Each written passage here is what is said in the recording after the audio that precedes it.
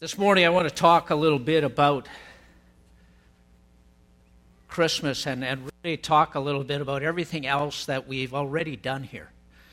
I was thinking about the songs that Warren and Julie chose, and so many of them talk not only about Christmas, but they talk about Easter. That when we talk about Christmas, we sometimes kind of confine it to that story. But that story had such an incredible and triumphant victory and victorious end to it that we celebrate every Easter. Several weeks ago, I had a short conversation with a man named Paul Gowdy. He's a Willow Park church person. We happened to just sort of cross paths in Starbucks, a place that I probably spend a bit too much time. But we had a short conversation about faith, about life, about what we do, how we handle those things in life that don't necessarily have an easy answer.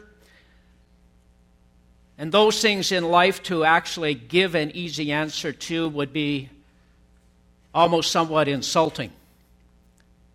And Paul Gowdy used the image of a mystery cupboard in our short conversations, where he says we can place those things in life, those things even about faith, about what we believe, and we place those in the cupboard that holds the mysteries of God and the sovereignty of God. A cupboard that kind of acknowledges that God's ways and God's thoughts are infinitely higher, infinitely greater than my own. As I think over the past 4.5 years of my involvement here at Creekside Church, and I want to say my personal cupboard holding the mysteries of Almighty God continues to grow. And you might expect it to be shrinking. That through study, through reading, through thinking about God Himself, and through pastoral experience, that these mysteries should be gradually losing their mystery. But I want to say that's not so. And as I think about this ever-expanding cupboard that I want to say simply holds the mysteries of God, the more I embrace that cupboard. And if I was to put a label on it, I would simply put a big label on it that says faith. That my faith is actually built on things that I cannot see, and it's empowered by things that I do not fully understand. And I want to say that as that cupboard expands, so does my perspective on God Himself. And I want to say that what draws me to that cupboard, and I pray that God this morning will draw you, or maybe encourage you to create a cupboard that could hold the mysteries of God. But what draws me to that cupboard, I believe, is God Himself. Because every mystery within inside that cupboard has been offered freely to us in the person of Jesus Christ. And I want to say the little bit I do understand about that breathes life into me every morning. The rest is going to be revealed to me through the glorious hope that we share as children of God. And I want to say for me, the truth of Christmas, that simple story, lies safely tucked inside this cupboard that holds the mystery and the sovereignty of Almighty God. That it's a mystery so far beyond my understanding that it calls me to embrace something, someone immeasurably greater than myself, the invisible God, creator of heaven and earth, who took on human form and walked among us. This miracle that we actually celebrate every Christmas It's revealed in images that we recall, we celebrate, and to some extent we understand. It's about a baby, a stable. It's about shepherds, stars, gifts. Yet the truth and power of Christmas lie in those things that are unseen and beyond our understanding. And they have the power to connect us to God Himself, and they have the power to change our lives. So every year at this time we celebrate and we recall an incredible mystery. God choosing to reveal Himself into human history, into the very world He created, that Jesus took on the restrictions of time and space and humanity. That the divine became human. And in one way, there is such an ordinary human aspect to this story, and at the same time, everything about it is divine, supernatural, and extraordinary. It's beyond our human comprehension, and it simply declares the sovereignty of God. I want to say, even the messengers who heralded this birth, angelic beings, which I would love to see. I want to say those angelic beings came from this cupboard that holds the mysteries of God. Conversation of an angel with Mary. He says, "You are honored very much. You are a favored woman." I think there might be slides for this, Randy. "The Lord is with you. You are chosen from among many women." And when Mary saw the angel, she was troubled at his words. And she thought about what had been said, and the angel said to her, "Mary, do not be afraid. You have found favor with God. See, you are to become a mother and have a son. You are to give him the name Jesus. He will be great. He will be called the Son of the Most High. The Lord God will give him the place where his early father David sat. He will be king over the family of Jacob forever, and his nation will have no end." I want to say for Mary, that must have been an incredible experience. And Mary says to the angel, and it's such an ordinary, obvious question. She says, "How will this happen?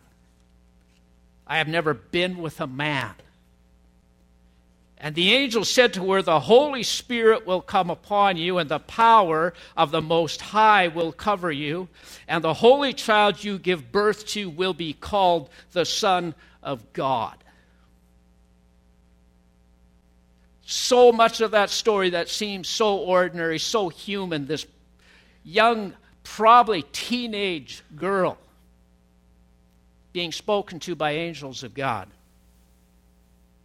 And Mary said, "I'm willing to be used of the Lord. Let it happen to me as you have said." And the angel went away from her. You know, there are so many questions that Mary could have asked. So many explanations she could have requested.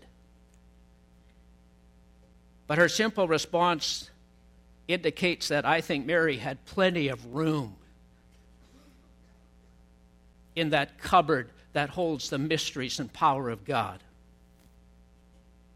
That Mary truly believed that what is impossible within our own understanding is possible with God.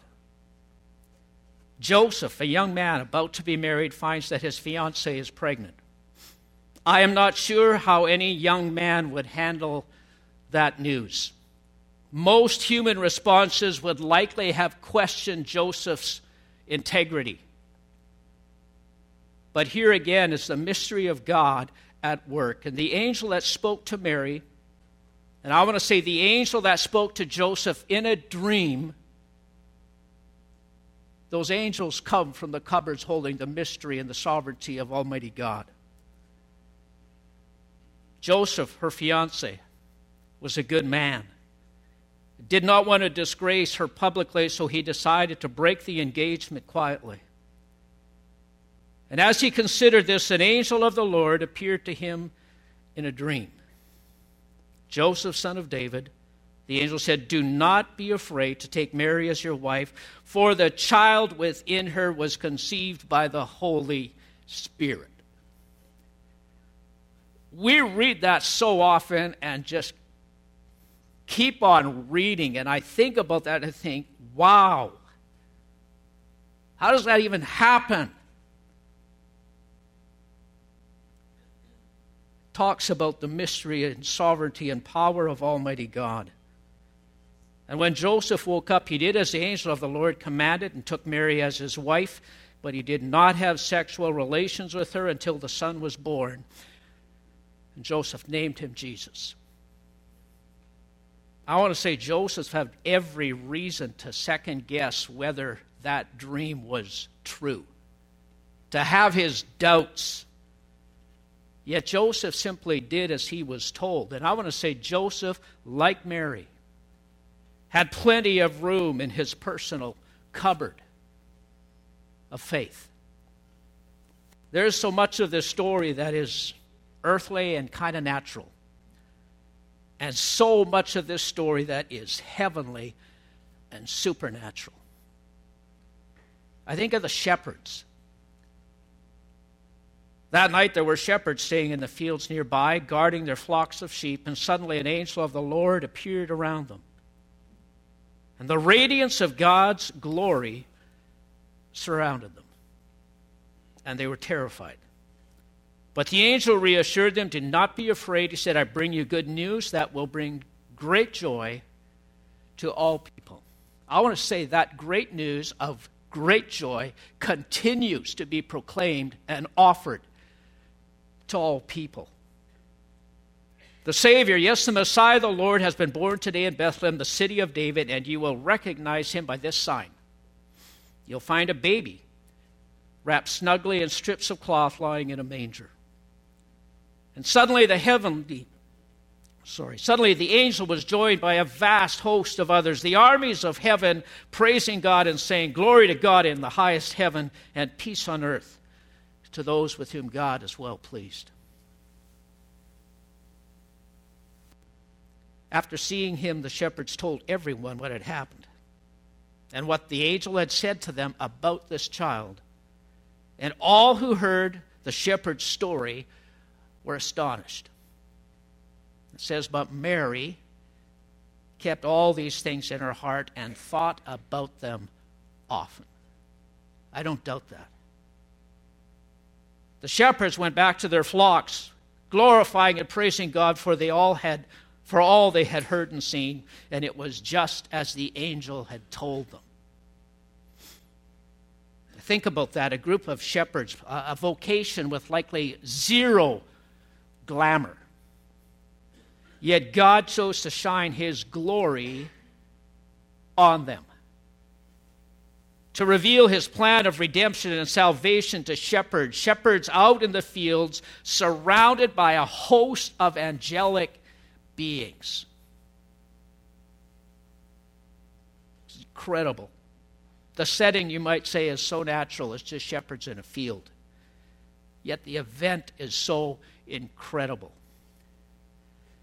And the verse says that Mary thought about these things. She pondered them. I want to say I believe Mary was continuing to expand her cupboard that holds the mysteries of Almighty God.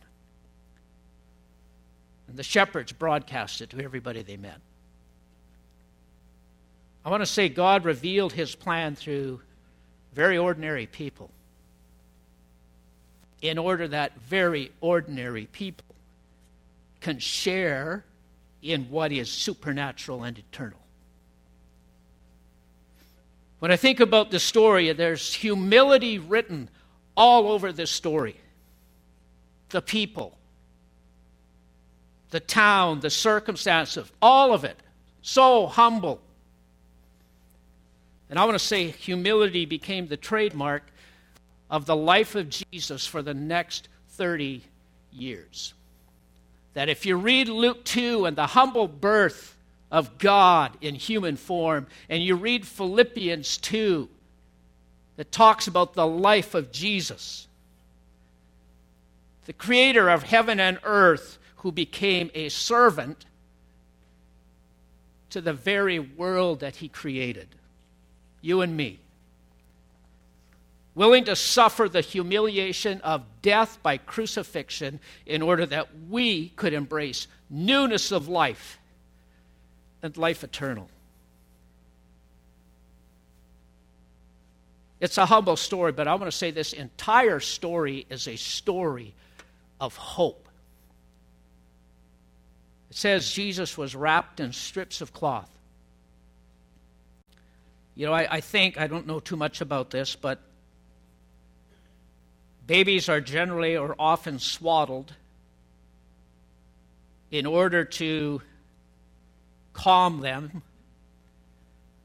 But the very aspect of swaddling actually restricts the baby.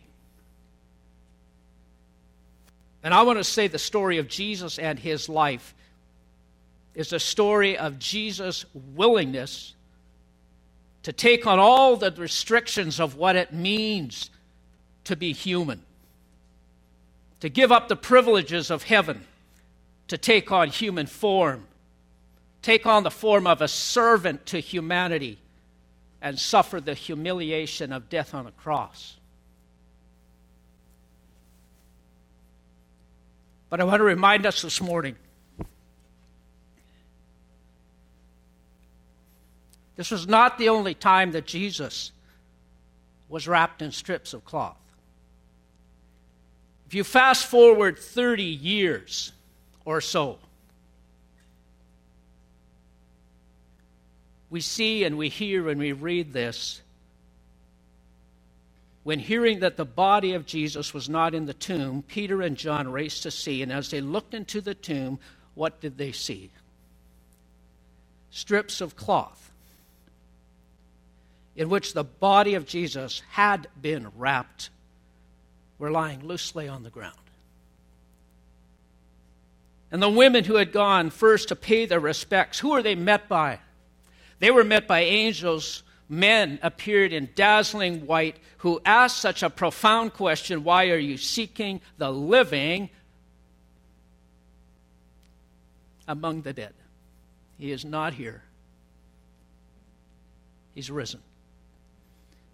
I want to say that's the hope that Christmas points us to.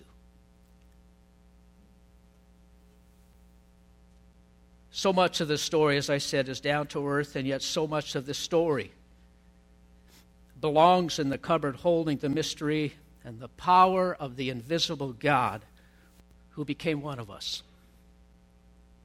And the Bible acknowledges that in order for us to come to God, we have to come by faith. I want to say if we take these mysteries out of that cupboard, if we try to explain them, we will likely mess them up and we will miss and lose their power. But the invisible God chose to become one of us. I want to say don't try to make it anything other than what it is, the amazing story of God's heart for a broken world, broken people. And he offers forgiveness, he offers salvation, and the glorious hope of everlasting life. I want to say the empty tomb and those strips of cloth lying on the ground speak to what lies ahead for those of us who have accepted Jesus Christ as our Lord and Savior. And the Bible says that because of Jesus' willingness to humble himself, that God has actually highly exalted him above all things. And I want to say that if we acknowledge our sins, accept the sacrifice of Jesus on our behalf, we too will literally, not figuratively, literally share in his resurrection. It's just absolutely amazing. I received an email yesterday or the day before from Mike Traz. And as you know, those of you that are part of our church family, that his father has recently been diagnosed with a very rare type of cancer. It apparently has 2 different DNAs involved in that, whatever that means. I don't want to pretend to understand that either. But it's an inoperable form of cancer. Without treatment, Mike's dad was given a few weeks to maybe a few months. With treatment, there's a 50-50 chance that his life could be prolonged to, let's say, perhaps a year. And so Mike's dad, Martin, and his lovely wife and family are heading down that path starting tomorrow with aggressive chemo. But I want to say what I read an email that was from Mike's dad. He said, spiritually, I'm okay. Physically, I struggle. And he struggles with pain, he struggles with not being able to sleep, and he struggles with the thought of leaving behind such an amazing family, grandchildren. But he says, spiritually, I'm okay. His dad is talking about that hope that lies within each one of us as children of God, that we will literally share in the resurrection power of Jesus. I want to wrap it up. When I thought about the story of ordinary people, Mary, Joseph, and the shepherds, it's not like they suddenly turned into super people or super shepherds. Mary and Joseph went from interactions with angels back to the very ordinary demands of carpentry work and parenting. The shepherds went from being surrounded by a host of angels back to their humble vocation surrounded by very ordinary flocks of sheep. But the Bible says they did so glorifying and praising God. And I want to say, I believe God wants us this Christmas to take the truth of Christmas. God in human form, come to the earth for you and me, place it firmly in our hearts by faith, and he says to each one of us, go and praise and glorify God in the ordinary situations in which he has placed you. Do it, praising and glorifying God. I want to say, if this is new to you, I simply encourage you to begin maybe this Christmas, maybe for the first time, to begin constructing a cupboard that is willing perhaps to consider the mysteries of God. Because these mysteries, quite literally, are meant for every one of us. For unto you is born this day in the city of David, and I'm going to say for the people of Lake Country, a Savior, which is Christ the Lord. Let's pray.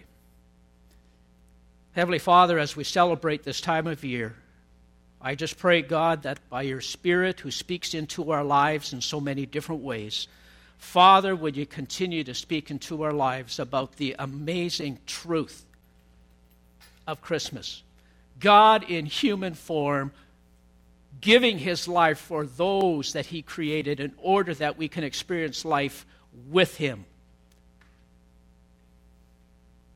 Father, you chose such an ordinary way to reveal what is such an unbelievable and extraordinary plan. Would you speak that truth, I pray, into our hearts and minds this Christmas? In Jesus' name, amen.